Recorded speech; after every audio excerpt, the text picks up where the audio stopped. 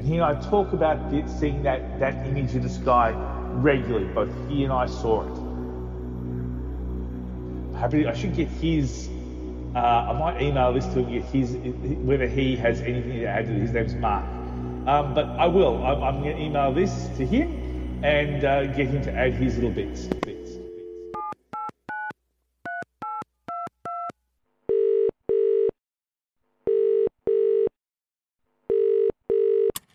Thank you for calling the That Would Be Rad hotline.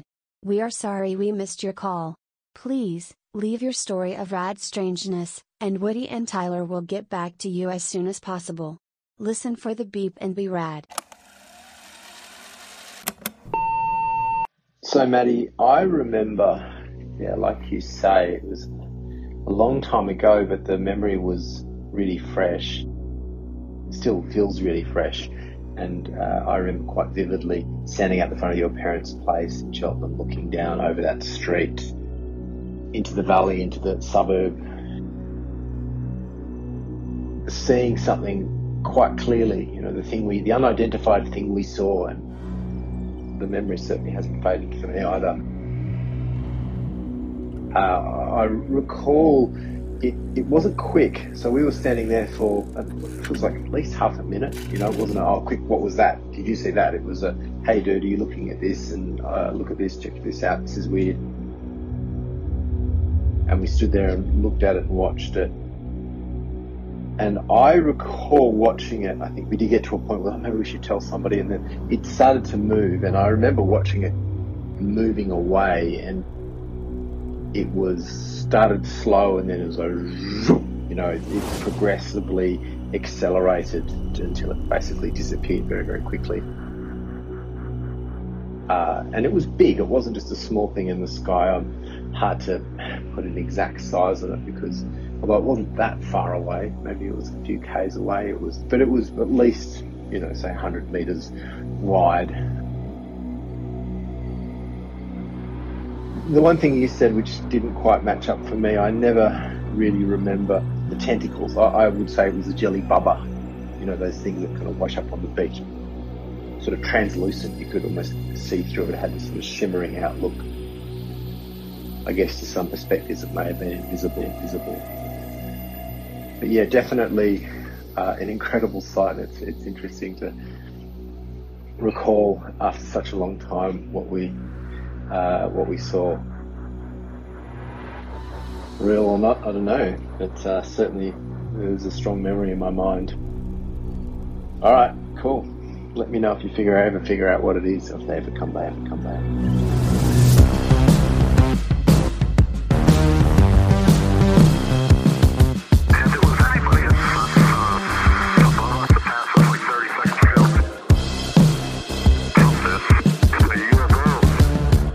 G'day, mates, and welcome back to another episode of your favorite podcast, That Would Be Rad, a podcast that majors in 80s and 90s nostalgia, comic culture, all things paranormal, and minors in mispronouncing names of Australian places, retro video games, tabletop RPGs, pre-internet mysteries, and raising our kids to be half as cool as we were back in the 80s. We're your hosts, Woody Brown and Tyler Bentz. What's up, pal? Hey, man. I'm going to go ahead and apologize in advance to you and all of our listeners, but I have a little bit of a nasal congestion today. And Same just here. hearing myself in the monitor, and I just don't like the way the voice is sounding. I also don't like how much noise your chair is making. I was about to say, it's my chair. Yeah. God, it's the worst, dude. Yeah, I know. I mean, here's the thing. I'm ready to get our Patreon going at episode 100. Can't we get a new chair? Just so we can get new chairs. It's the first thing we're buying. Man, I was really excited about last week's episode, just kind of being, first off, everybody listening, you know this too. I love the sound design aspect. So it was extremely exciting to me to kind of dive back into that with last week's episode. And I got to say, just before we dive into this week's episode, I think it's important to note that this is part 2 of our look at UFOs of the land down under. So if you're just joining us for the first time because your best friend recommended our show, or maybe you just missed last week's episode with all the hustle and bustle of the holidays, you might want to kind of go back and jump over to part 1 now so that you can hear these incredible stories that we're about to kind of discuss further today, just so you have a little bit more context. Mm-hmm. Mm-hmm. So without further ado, man, I really want to kind of talk about I don't know, it sounds a little funny whenever I say like the story that I was assigned, but the one that I kind of dug into, which was the Knowles family incident. Yeah. Sound good, pal? You're just like, yeah. I mean, is that cool? Yeah, I was doing my taxes. So drunk. Yeah, I'm super excited actually about talking about both of our sort of accounts, just because, like, well, you'll see once we get in if you didn't pick it up from the doing great. The telling of the stories. There really is a lot of sort of connective tissue between the two. There's connective tissue. There's also a lot of diversity, which kind of leans back to what we sort of started last week's episode talking about, which is like, man, there's a lot of interesting stuff that's happening in Australia and has, throughout history in terms of unidentified flying objects. So let's talk about the Knowles family incident. Mm-hmm. Here's some important details about that night that, I didn't really mention whenever I was telling the story that I think are important. So first thing, the Knowles family were around 13 hours into this trip from Perth to Melbourne, Australia. You mean Melbourne? Melbourne, Australia. And, that's part of the reason why it was like 4 o'clock in the morning or something. Yeah. And so obviously they were fatigued. But in terms of distance there, it's about 3,500 kilometers, which is approximately 2,175 miles or so, which, again, for some context for anybody that lives here in the States, that's like driving literally, it's almost the exact same driving distance to the mile from LA to Atlanta. Yep. So they were driving along this like really cool coastal highway across the, see, I'm so scared to say it. Here we go. Oh, man. Nullarbor.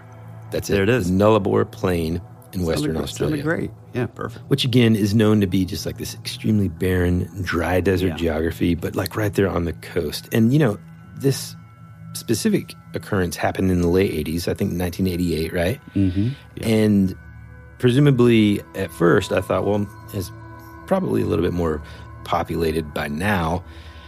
Well, I looked up some pictures of Mundribilla, which is kind of the next town that they went to after this incident occurred. Turns out, man. That's where they like reported it, right? Mm-hmm. Yeah, they went to this gas station. It's actually called like the Mundribilla Roadhouse, which still exists today. That's cool. But truly, that's just about all that exists out there. I happened to just like stumble upon this married couple that do like travel blogging. I think they're from Australia. They're like, probably retiree. Well, I don't want to say their age because eventually I want them to like listen to the show. But they're, I feel like they're like our parents' age. But they started this like travel blog to just kind of like explore Australia. And one of the areas that they went was this Mundribilla Roadhouse just like 2 years ago, bro. And there's nothing else, man. It looks like something straight out of a Spielberg movie. Like if Spielberg was doing a movie about aliens in Australia, this is where he's filming it, dude. I just immediately picture the Roadhouse, basically the bar that Crocodile Dundee goes into. Oh, I thought you were going to say you just immediately imagine Patrick Swayze. Yeah, the Roadhouse. Yeah. Well, that too. I did imagine that also. People who really want to have a good time won't come to a slaughterhouse. And we've got entirely too many troublemakers here. Too many 40-year-old adolescents, felons, power drinkers, and trustees of modern chemistry.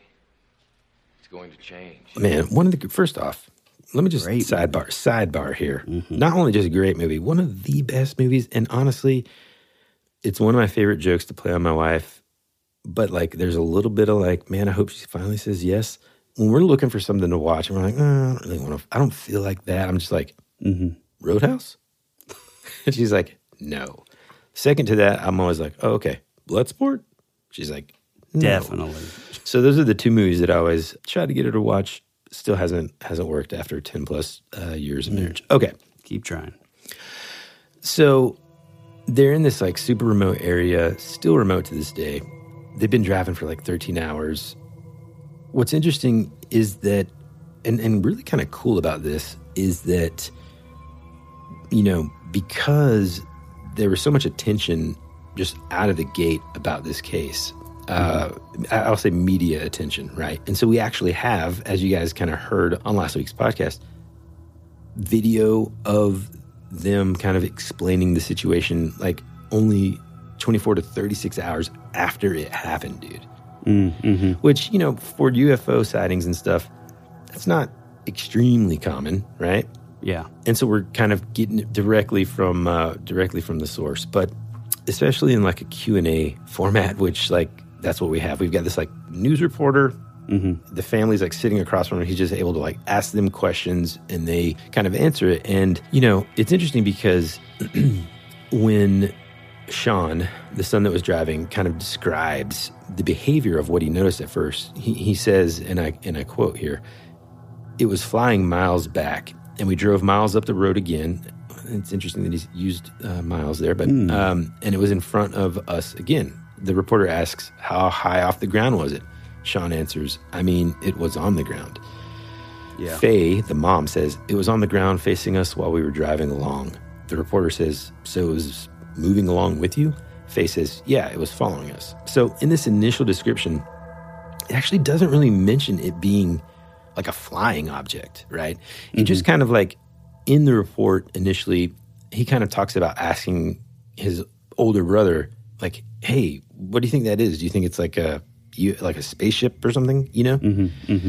So as I was like looking at this, I found that it actually kind of more resembles another famous sort of phenomena that happens in Australia, and they're called the Australian ghost lights or the Min Min lights. Yep.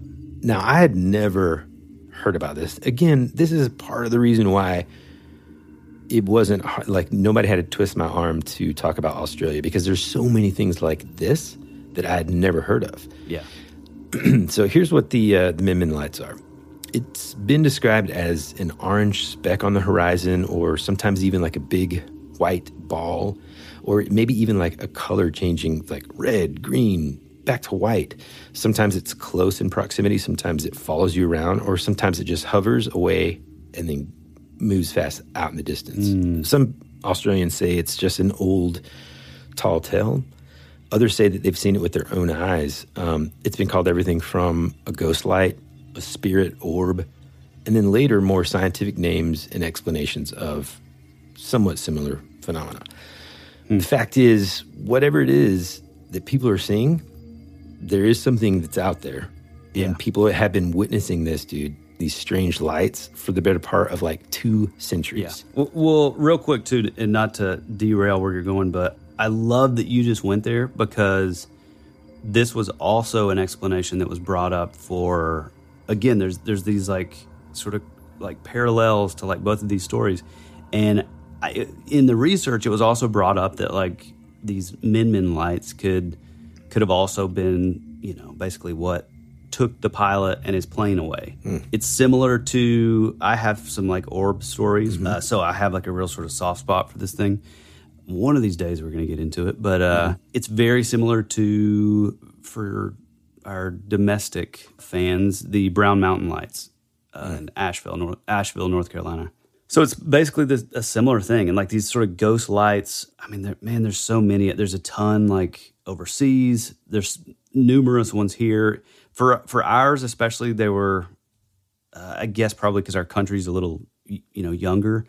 A lot of these stories sort of were born out of like sort of the ghost light phenomenon proper, which is like, oh, well, it's the, this train that was derailed in the area, and you see the train, like the light in the front, like that's what you're seeing. And like, even though, before you talk about all the different, that was it. Explanations. Let me backtrack just a tad, because you're right. It's not just something that has been experienced in Australia. People have also, oh man, I wrote it down because I remember you talked about it a while. Oh yeah, the Marfa lights. Yep. In Texas. Same kind of thing. What I figured out in kind of like accidentally diving into this and then going down a long rabbit trail until about like 1 a.m. one night was that like this and some of the other things that I'm sure we're going to talk about today deserve their own episode for sure. Yeah. Because there's a lot of connective tissue sort of around the world with these specific things. But kind of coming back to Australia with it, though, actual written accounts go all the way back to 1838, where this guy named T. Horton James wrote a book called 6 Months in South Australia. And he talks about where these folks that he was out there with. Now, keep in mind, folks, this is 1838. And that's an important factor later on when we talk about sort of some of the explanations about what the Knowles family experienced. Because I'm going to come back to the Min Min lights. But what's cool is stories about these lights also are found in several Aboriginal Australian cultures predating the European colonization of Australia. And have become part of this like sort of wider Australian folklore, which again, I'm just extremely interested in. Which, dude, again, not to derail, but it's the same here. Like, I think even the Brown Mountain Lights were kind of known by like the Indian tribes like in the area.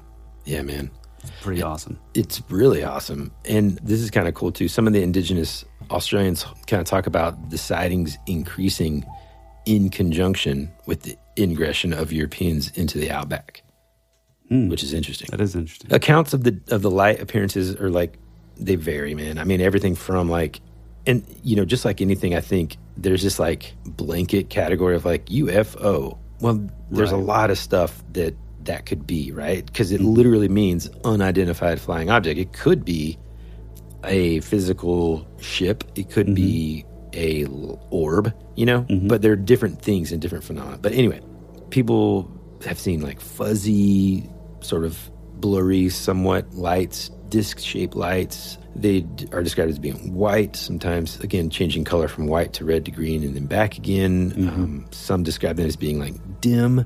Sometimes they're even described as being like bright enough to illuminate the ground and cast like large shadows and stuff. Yeah. According to the folklore, the lights sometimes follow or approach people and then disappear when, like, if they're fired upon, or sometimes very rapidly disappear and then reappear later on. People have talked about even being chased by them.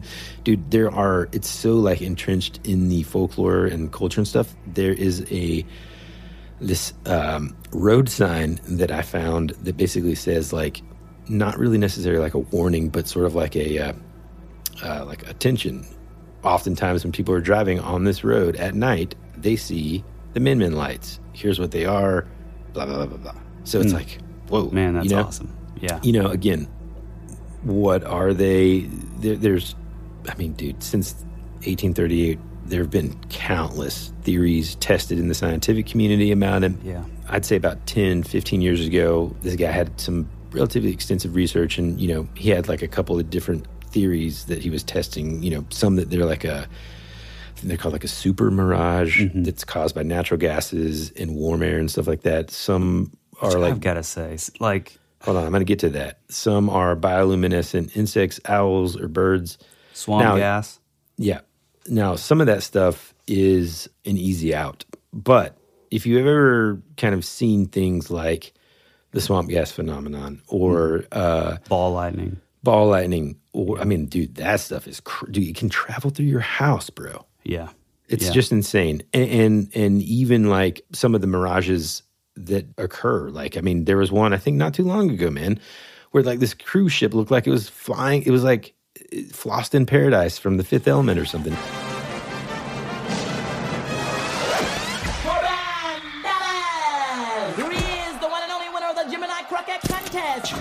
This boy is fueled like fire. So start melting, ladies, because the boy is hotter than hot. He's hot, hot, hot. The right size, right build, right head, right on. Right on, right on. And he's got something to say to those 50 billion pair of ears out there. Pop it, D-Man. Hi. Unbelievable. Like flying across. I mean, how'd you like that reference? Flying across this like ocean, and you're like, what in the world's going on? Well, I mean, in 2018, this Australian scientist, Professor John Pettigrew, kind of came out and said, not only has he kind of solved the mystery of the Min Min light, but he's able to recreate it. Which that's pretty common too. Like people coming in and say, "Oh, well, it's headlights bouncing off the Yeah, so ionosphere or he whatever. shows this like layer of cold air sitting just above the ground between the distant light and the observer. Mm-hmm. The light becomes trapped in that cold air. This layer bends the light and keeps it close to the ground so that it is seen over great distances. And then if you concentrate the distant light with the cold air, it stops it from spreading, so it doesn't get weakened by these extreme distances. Now, he demonstrated this using some like truck lights or something that were like over 300 kilometers away, and did some other stuff to where he was able to like make them move and stuff. Just pretty crazy stuff. But his thing is like the reason why this is so funny because the reason why he even started just kind of obsessing over this was because he was like, there's no way this is combusting marsh grass. And he was like, and it's insulting to think that it was swarming bioluminescent insects or whatever. Yeah. And so he's like, I don't know if all of them are like this, but it was pretty cool that I was able to solve this piece of the, potential puzzle.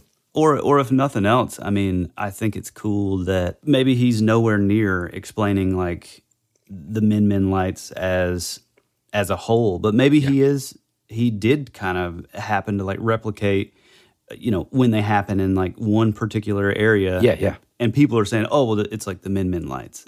Yeah. So that's pretty cool. Well, and then too, what else is kind of neat is if you think about it, remember this is what I was talking about when we were talking about 1838. Not a lot of truck drivers No, in pretty 1838, sparse. right? Yeah. And the lights would have been much more spread out and far apart. And so same with the Marfa-lights. They've done the same there too. Yeah. And so like it kind of goes back to us talking about the rules and laws of physics existing in our universe, right? Right. And just because we can figure out how one thing works, well, that doesn't necessarily mean that whatever those Min lights are don't have to use the same rule set, right? You know what I'm saying? Yeah, exactly. Okay.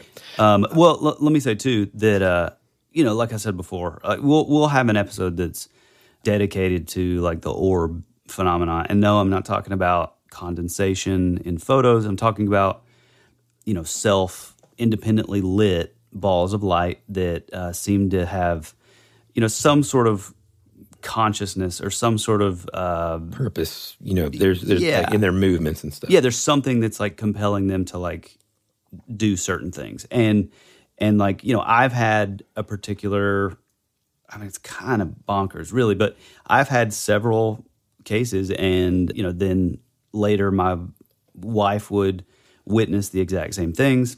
So, I've seen this stuff firsthand. Now, in saying that, I want to say that I don't necessarily think that like all of this is like, oh, it's like souls or demons or da-da-da-da-da. Like it felt very, it felt like something, it's that quote that we talked about, I think on season 2, episode 1, when we were talking with Bryce about, where it's basically, the things that we look at as like the paranormal or the metaphysical or magic or whatever, give us a few years, and we'll have a better understanding. And then it's looked at as scientific. So I do think that there's something to them. I mean, I think it can be, maybe it is linked to some sort of multidimensional UFO thing, or I think maybe it's a terrestrial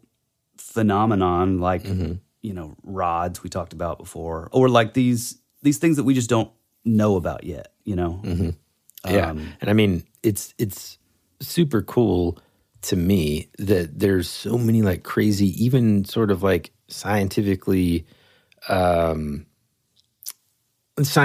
like recognized, I guess, as phenomenon that like are important enough to investigate and explain, right? Like ball lightning and all these crazy things that, 200 years ago, someone's like, there's a ghost in my attic. And, Right, And so, simultaneously, that's not us or even that person maybe saying or making the agreement that like, well, just because something crazy is happening, we'll be able to explain it later, because like, maybe we won't, man, like, and maybe, in other words, maybe it's not. Hey, man, maybe it's not swamp grass or swamp. Well, but I will say that like there is something I do have that initial kind of like turn off because it feels like that. I knew as soon as I thought about that and was talking about like, oh, I'm going to talk about these and talk about like this guy John Pettigrew. I knew your immediate reaction would be like, oh, I hate that guy. Well, no, I mean but it does feel like J. Allen Hynek and like Project Blue Book, where it's like, okay, we're gonna throw out some, pseudo scientific, which in reality, it's like even swamp gas and ball lightning. Both of those things are still kind of on the weird side of science, So, yeah. But at the time, I felt like they threw these things out that your average, everyday, non-internet using person would have no idea what they're talking about. But it would sort of suffice, and they would drop it. And it certainly feels a little bit like a misdirect. Oh, exactly. Just the other night, man, speaking of synchronicity, one of the Jeopardy questions talked about Project Blue Book. And it talked about like the statistic of like out of however many sightings, the percentage of like how many were just found to be like, nothing. Holy smokes. So it's like, I don't know, man. I'm glad there are people out there that investigate this stuff.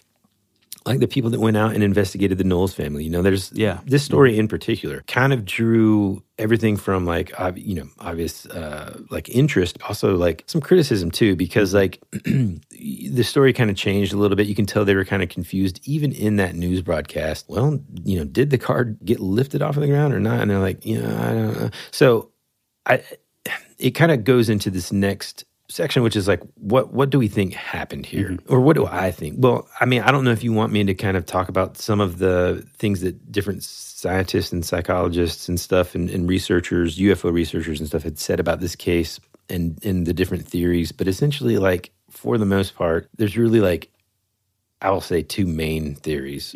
One being that like, it was some sort of weird phenomenon, maybe the Min Min lights or a UFO of some sort.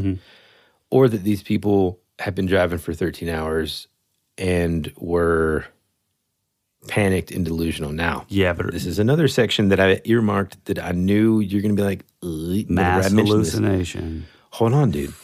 After these messages, we'll be right back. Your brain needs support, and new Ollie Brainy Chews are a delightful way to take care of your cognitive health. Made with scientifically backed ingredients like Thai ginger, L-theanine, and caffeine, Brainy Chews support healthy brain function and help you find your focus, stay chill, or get energized. Be kind to your mind and get these nootropic chews at ollie.com. That's OLLY.com. These statements have not been evaluated by the Food and Drug Administration. This product is not intended to diagnose, treat, cure, or prevent any disease.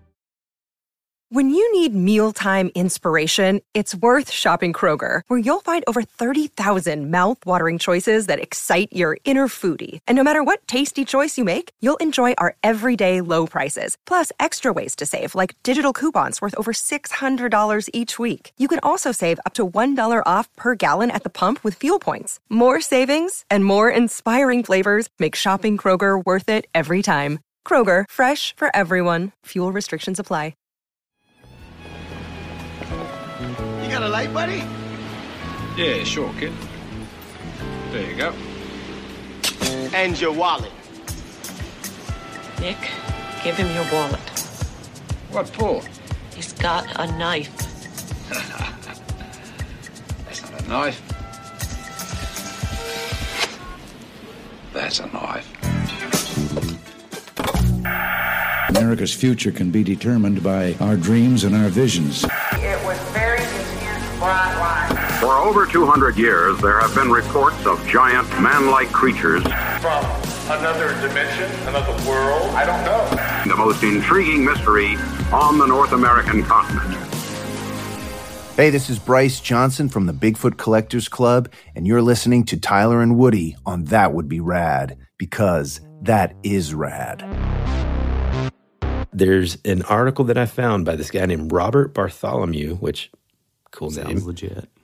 Change it. And he's a PhD. It's an article in like this psychology publication, okay, where he talks about like this, and he only brings up this case as one of like I don't know, man, 5 or 6 relatively modern. I mean, as soon as like 2016, incredibly bizarre phenomena of these like shared delusions, man. There's like one where this like family, I mean, I don't know if you want me to go into. I honestly, after reading it, dude, I was like, we need to do an episode about this, dude. Well, if we do, we have to include because it's kind of like, it's actually, to me, I'll say it's more frightening than it being a ship that like bumped a car and took off.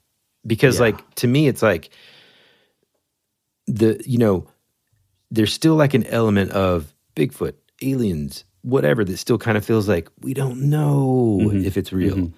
But we know enough about neuroscience and stuff that we know like certain things are definitely real, right? And so like if people are able to have like these weird shared delusions, man, to me that is terrifying. Well, and we've said it.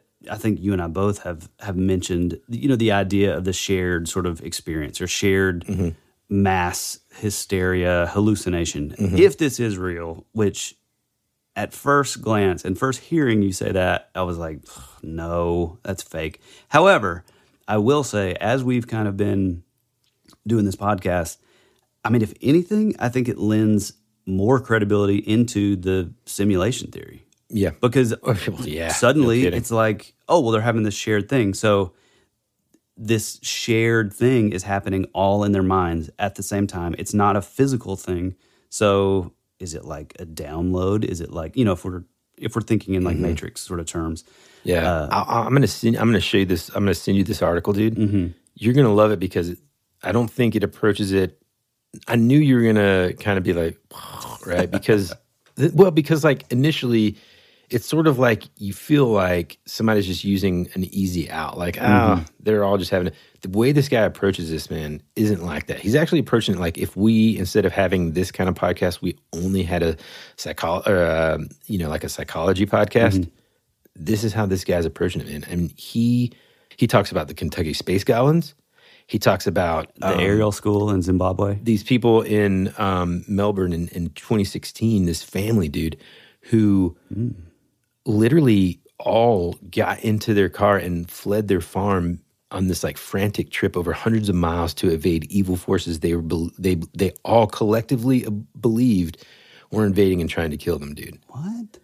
Yeah, dude. I mean, like crazy stuff. The Phantom Drug Siege in Michigan in 1978, and then of course this one. But so it's like, but is he talking about like physically? Well, not physically, but they believe that they're seeing physically, like seeing things, or is it more of like mass hysteria and like, dude, all of the above? He talks about it being like, well, I'll give you an example. Just the way this guy approaches it made me kind of not doubt the Knowles story or not believe them or think it was like a hoax or anything.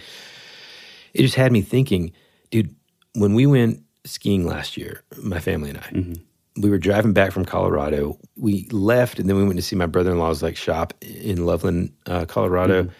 And we kind of stayed longer than we anticipated, but we had already like booked a hotel in like Kansas or something, dude. We drove, like I was on the road effectively for like 16 hours.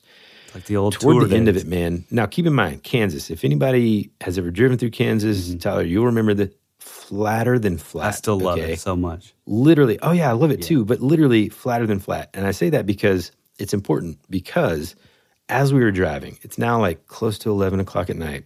I've been driving forever, but you know this too, Tyler. I'm just like, nope, I'm driving. Yep. Right? All of a sudden I'm like blinking my eyes. I'm like, babe? And she's like, yeah. And I'm like, are we going downhill? And in my mind, and I'm not even making this up, dude. In my mind, it looks like we're back in Colorado going down a steep grade road or whatever. What? Like I could not adjust my eyes in a way that would like get out of that weird, I don't want to call it a hallucination, but like I guess the illusion that we were just going downhill. And I'm talking like there are cars not directly in front of me, but maybe like, God, man, again, because it's so flat, you can see forever. Yeah. But like you could see the red lights of the cars in front of me, maybe like a couple miles ahead. Now, and it looked like they were below us, dude. But it's was flat Ann as seeing the it board too. No, she's like, no, you're crazy.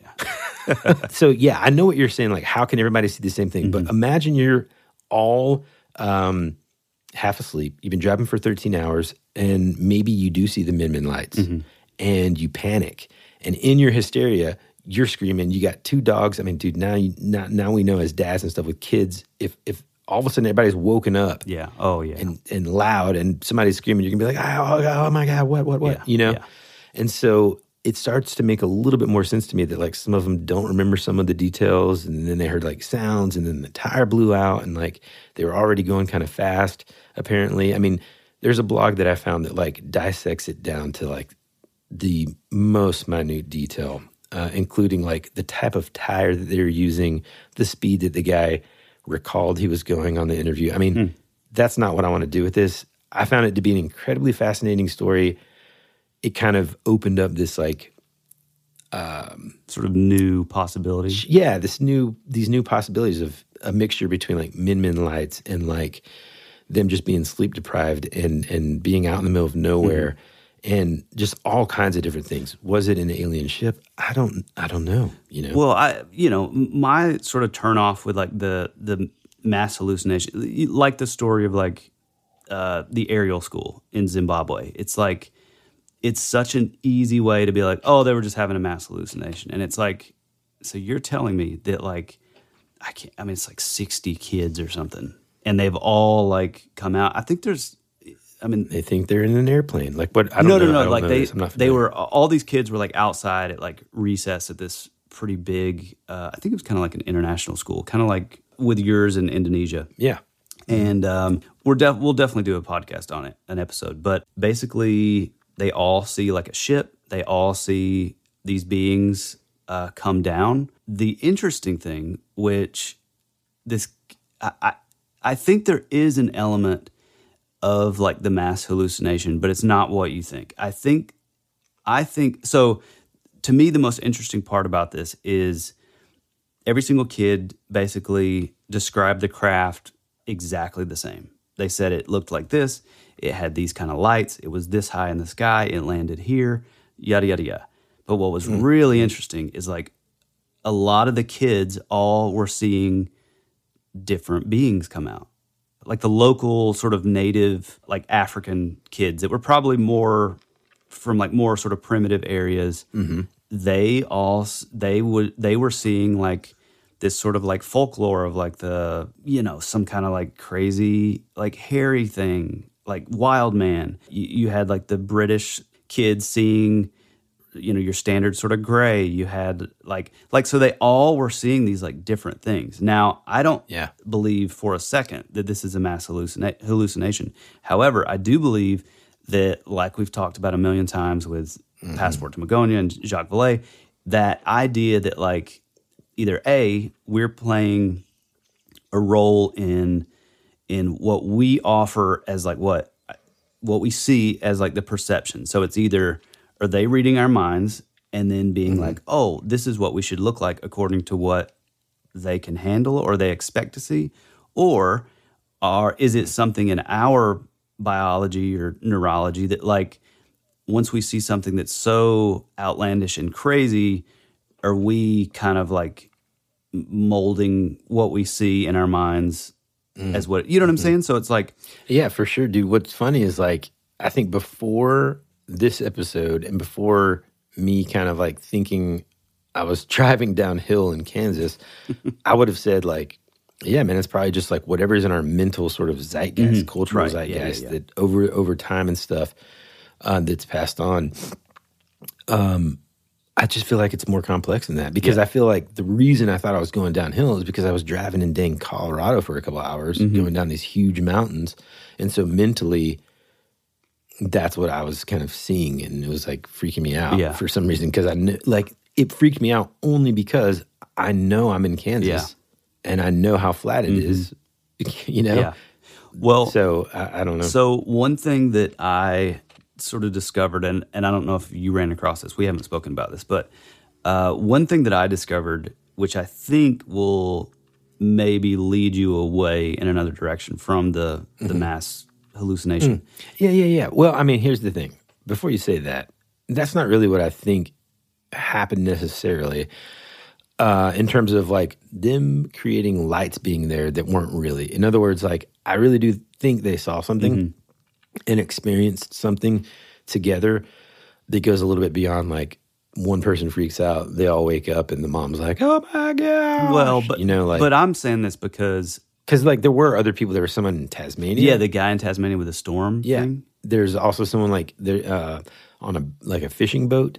Yeah. That saw stuff. There's a truck driver who thought he saw some lights too. So there's something that was there. Well, the reason I wanted to go there is because I guess the general sort of consensus with like the debunkers have all said, oh, it was possibly a prototype helicopter that had, I can't think of the word, but it's basically like, you remember like in the old, like, I think it was Airwolf? No, but that helicopter was so badass. Ah, man. I love that show. And just what a theme song. Yeah, dude, amazing. But like, I think it was featured in Nightmare on Elm Street 3 Dream Warriors when he's in like the junkyard and like there's like the big magnet that's like picking up cars or whatever.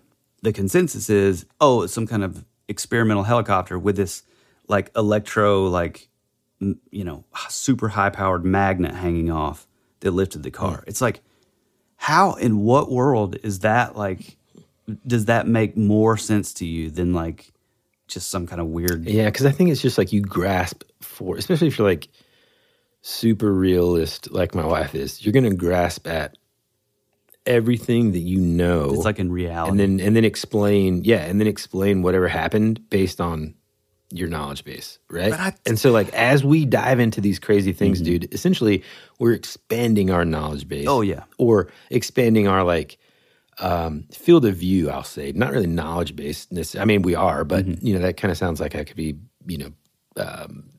talking down to somebody or something. But I really mean it like our view is expanding. And I think a lot of our listeners too, like some that have sort of come here for the talk about the 80s and VHS and stuff, when we get into these kind of topics. Yeah. When we get into these kind of topics, I'm just saying. In the 80s? Yeah, well, exactly. And also, dude, like, this is the stuff that if we would have lived in the same place when we were in the 80s, we would have been talking about it anyway. Oh, yeah. 100%. Right? So, but like when they come here for that kind of stuff and then they hear this stuff, I think it's, what I hope is that they're like, I don't necessarily believe that, but that's a pretty cool idea. Change it. You know? Change it. So let's get into, let me say this. Can I offer like just a possibility that is really, really random? You can certainly try. Yeah, so the story with like the Tasmanian guy, and like this happened on the same night. I think it happened earlier though.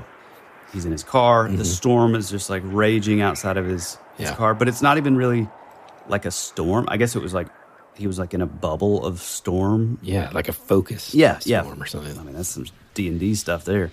But I love the idea, the idea of this like wind and like this like intense like storm, and then like even with like the Knowles family, like, it's like moving around, they're seeing lights, their car gets like lifted off. If you look in Passport to Magonia, there's a big sort of part of like old sort of folklore where like the fairies would, and again, we're not talking about Tinkerbell, we're talking about like these dangerous, the Fae, like they could be like people were truly scared of these things.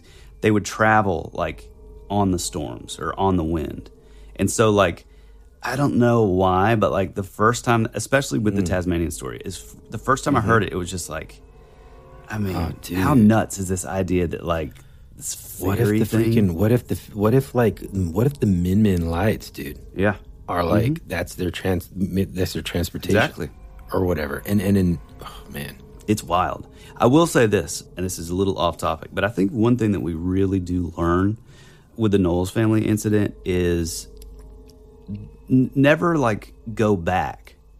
If a UFO passes you, never like, because apparently they're riding and I guess another car passed or whatever, and it turned direction and started following the other car. Well, then when they turned around to be like, oh, this is cool. Well, what is this? Then it's like, oh man, we're back in the crosshairs. And then it started following. It's just like a scary movie, man. Yeah, it's like don't do that. Like don't walk toward the danger. Let it go. I wonder what that was. Yeah. And all you have is like a cup of noodles, popcorn or something. Whatever. Also, who has cups of popcorn? Just made it up. Or Don't cups know. of noodles. Yeah, cup of noodles. Mandela effect. We're getting delirious. Yeah, we should. Now, let me ask you a question, man. Is this going to be our first freaking 3-parter? Because you haven't even started talking about. Man. I mean, we do have a lot to talk about, dude. Yeah. I mean, I could go honestly, a lot more too with. Yeah, and I mean, you've got. I want to know more about the disappearance of Frederick Valentich. Yeah, and some of the other stuff that I kind of found. Some of the other crazy stories, man. Dude, I mean, I'm down. I mean, Australia is a very big place. It is. There's a lot. Before we go, let's talk about your thoughts on Matt Mann's incident. So, as you know, as soon as this came in, I was really, really excited because if there's anything that I and you get excited about, it is the sort of high strangeness aspect of the paranormal field. And that's those things that, go beyond just like, oh, I saw a metallic disc or I think I saw Bigfoot. These are the things like just the sort of, I mean, it can be just totally bonkers kind of stuff. And so I have like a real sort of love for this idea of these, I guess they're kind of like organic based sort of UFOs. They've been called, there's like multiple terms for them, but like they've been called sky whales or sky beast or sky jellyfish. And they're kind of these things that can kind of phase in and out of view. So I guess I kind of think that it's less about them turning invisible and more about maybe they're just kind of phasing into our reality, But they definitely sort of use the sky to like sort of cloak. And I love this idea. And I think you and I were talking about it at the beginning of season 2, doing an episode on this because it's super fascinating. And especially I think it's fascinating if you look at it like all the other phenomena that could possibly be linked to it, like, the Skyfall stuff, the stuff like the angel hair phenomenon, where these sort of filament strands are known to just like fall out of the sky. It's like, are these like sky beasts or these whatever they are did one of these things die or like did something happen to it we just can't see? And so you have like frogs falling from the sky or meat falling from the sky or like this, like, I think they call it like star jelly. And this is all stuff, Matt, if you don't know about, like, go look this stuff up because I guarantee that it's got to have something possibly that links to your story. It also could tie into, well, I believe that these two could be sort of connected. And it was a big thing in the 90s. They're called rods. I first heard about it on Coast to Coast with Art Bell. There was a guy that was like a big proponent of it. I think his name was like Jose Escamilla. He put out like a video, and I mean, it's wild. You can see these dudes like cave jumping. They're like jumping with like parachutes, these massive holes in the earth. And I mean, in plain view, man, you see these like little rods. I mean, they're like probably a foot long. If you slow down like per frame, it almost looks like they have like almost kind of like a sea creature or something. Like it's almost like a fin that kind of like corkscrews around them. Weird. Yeah, and so I believe that these things, and possibly much like what Matt saw, and the sky whale or whatever that phenomena is, I think that it could be kind of like what I was saying with the orbs originally. I think it's something that's just beyond our sort of level of understanding. Like I think there is a possible like physicality to these things, Yeah, man, dude. What's so funny is like I can recognize my own sort of like mental approach fatigue to just approach to like listening to you say this, because maybe 4 years ago or something, if someone said like, yeah, man, sky whales or something, I'd be like, Jesus, man, yeah. this guy. Yeah. this guy's taking the pot. But now it's kind of like, I don't know, man. There's just like I can imagine certain like some listener. Heck, my brother, he's probably listening right now. Turn it off. No, you know, he. Well, I don't know, maybe. No, I think that it's just super interesting. No matter what, it's just super interesting. I know I say that a lot on this show, but I think that certainly deserves its own episode because I think just the mention of the name Skywell and like a quick Google search, you're like, what the heck is this, right? You tell me, hey, man, you tell me Moby Dick lives in the sky. Well, all right. And yeah. And it's different than that. That's what I'm saying. I know that because you've talked about this with me before, and I've kind of like read a little bit about it. And, you know, even in our old Unexplained Mysteries or whatever book. Yeah, a lot of the Skyfall stuff. There's like, no matter which way you slice it, there's weird stuff that happens with the sky. You know, sometimes there are perfectly good scientific explanations for them. Sometimes there's not, you know. Well, and also I think one thing too, you know, we always, you know, it's always brought up as like, you know, why are we going to space when there's so much unaccounted exploration in the ocean? You know, it goes so deep and stuff. But I mean, in reality, if you look at the sky, like, you know, what we would think of as like, quote unquote, the sky, like once you get into flying range, you know, that until our like outer atmosphere, I mean, it's like another ocean. So, you know, I think a lot of people sort of turn off when it comes up to this stuff because they immediately think, oh, well, if there is a physical sort of nature to, you know, rods or these sky jellyfish or whatever they are, they have to either breathe oxygen. They kind of like zone out because they can't imagine these things like not having to sort of go along with the confines of like other animals on Earth. You know what I mean? It's like yeah, and sometimes like I get that, like coming from like the biological background, right? You know, like that's the reason why there's no such thing as like a house-sized spider because like they have book lungs and they wouldn't be able to like work, right? And so like I get it, but also, man, there's so much that we don't understand. Yeah, that's my thing. You know, I think it's worth like kind of diving into that stuff in a different episode so that together, cumulatively, that would be rad sort of family. We can together kind of talk about it, think about it, and you know, like I said, kind of broaden our horizon here. Oh yeah, dude. I mean, when we first started this podcast, you know, part of the conversation was, man, it's going to be so rad when we get to the point where we're, you know, hundreds of episodes in and we have this like family, you know, kind of like what we have now, but it's sort of evolved into this, you know, this sort of crowdsourced like aggregate of like other cases and like information and like, hey, you guys should check out this. And then like, it's just, it can only happen in our modern age, like with the internet. And, you know, and it's an amazing thing. And I look forward to just, you know, onward and upward. Yeah, no man. I mean, just like you said, it's like, you know, perfect timing at this point in the Matrix. Yeah, exactly. We, the programming is such that, no.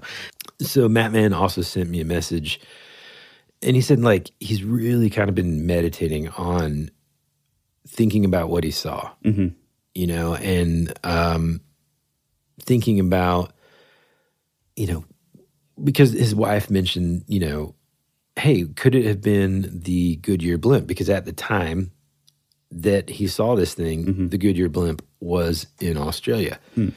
But he says, like, I think about it and I just can't reconcile it because, like, the shape was just way too irregular. Yeah.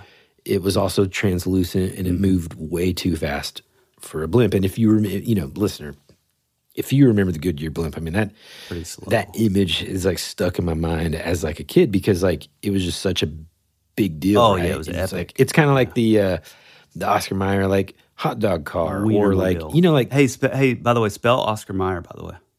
I'm not going to do it. Do man. it. This is not, I don't do. Just spell Oscar Mayer. Oscar. No, do not look at it. Oscarmeyer. Well, that's what it was before the Mandela effect, but now it's always been the exact same as John Mayer. Mayer. Oh, you mean John Mayer? Exactly. Wait, you call him Mayer? From my reality. Oh man, what a big twist if like the Mandela had. Dude, wouldn't it be weird? Yeah, if we figured out that we were from different realities.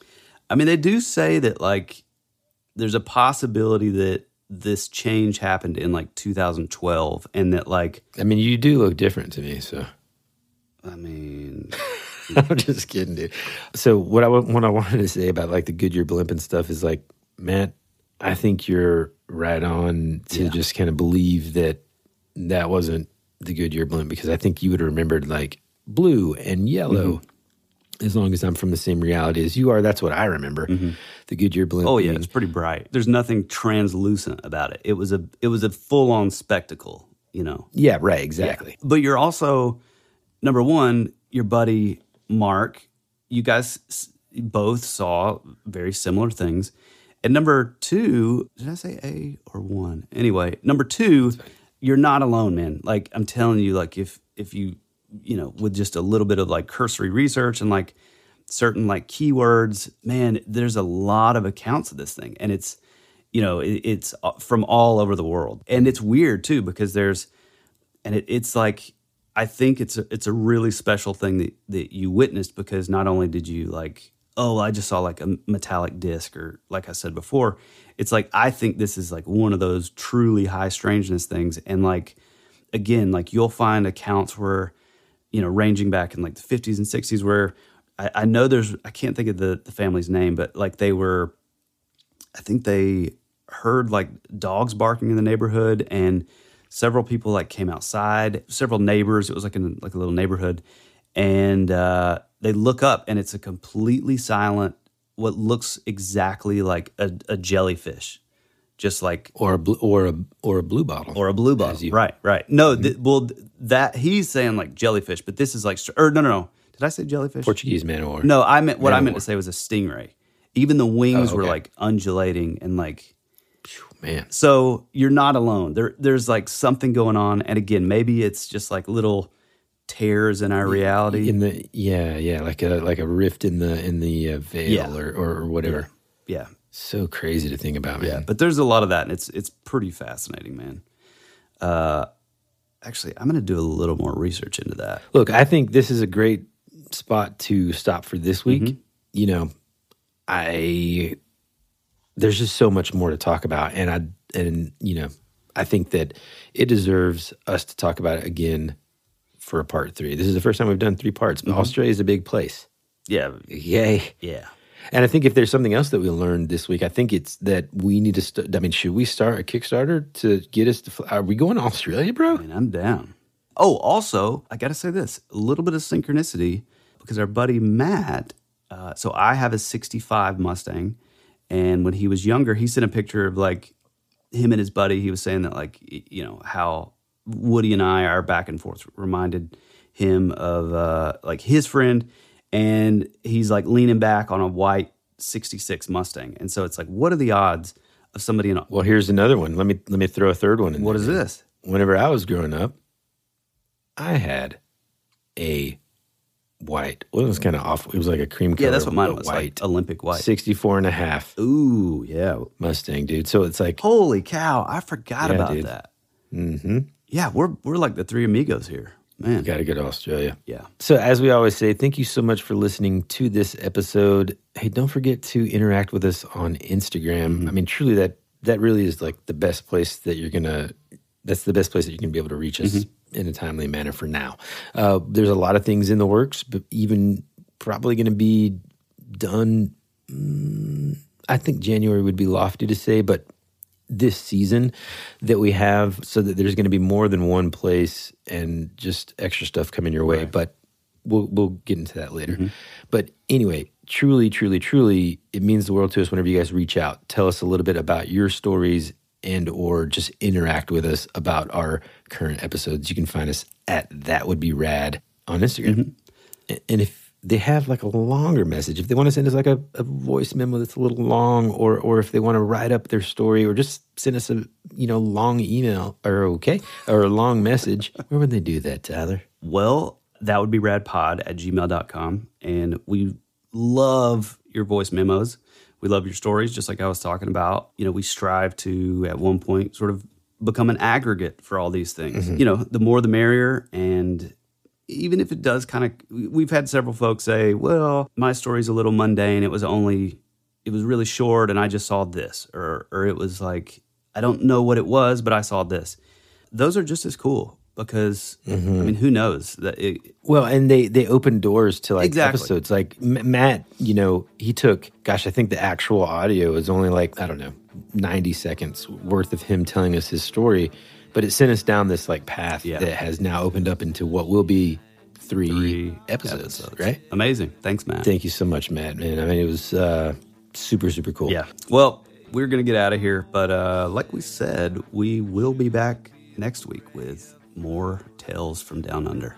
But like we always say, we appreciate you, we love you, and as always, be rad. That's the way it goes.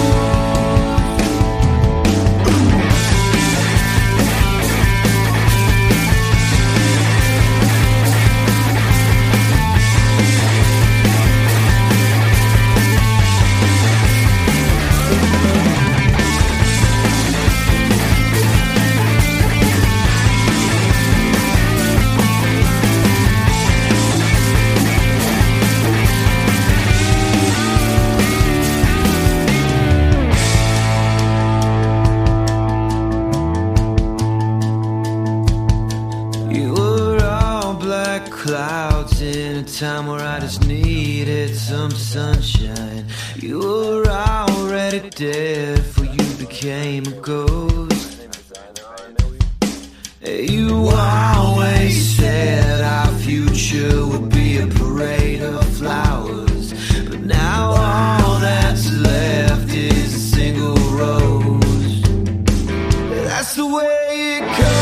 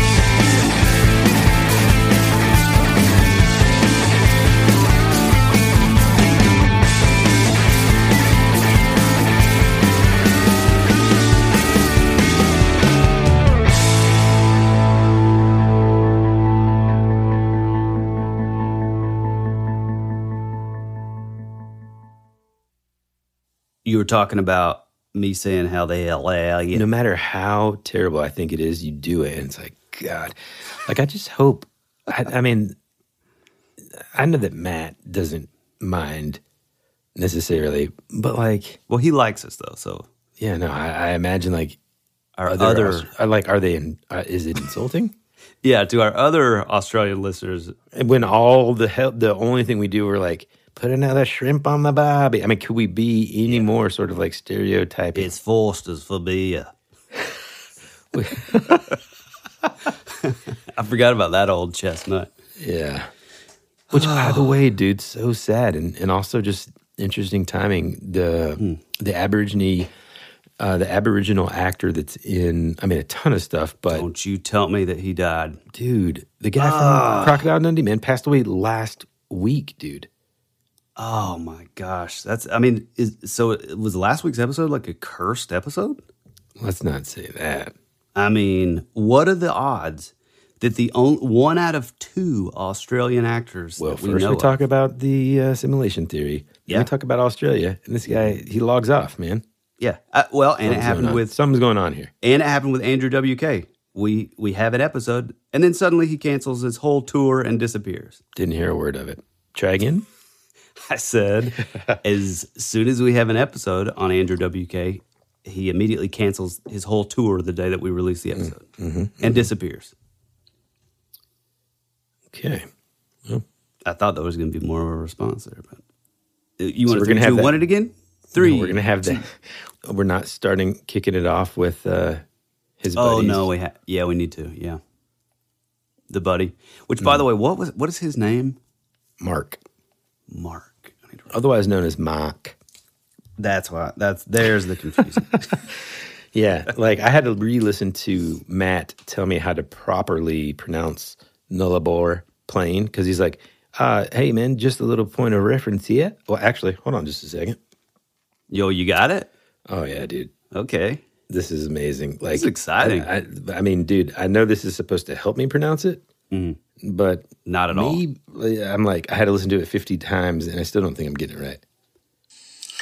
Mate, just of interest, it's pronounced the Nullarbor. So the Nullarbor. There we go, just to help. God, I love that dude. Amazing. Maybe I probably would have waited until I was out of the bathroom to send me the message. But anyway, also it sounds like the way my another tongue, ball is what it sounds like. Well, it does that thing that like my tongue unnaturally does when I say hell yeah, like that. Nullable. Yeah, nullable. It's just nullable. Now I'm going to be self-conscious about it when I talk about it in just a second. Welcome back. What? Wait, real quick. What did you say the first time? Oh, dude, it's awful. It's like I said, like, oh yeah, no, this is the best. I said Nullarbor. Oh, there it is. It does make me want to go back to all those episodes and just put in. Can you imagine? No, dude. Can you imagine? No, not only. I'm not even talking about just the sheer laziness factor. Can you imagine what they sound like?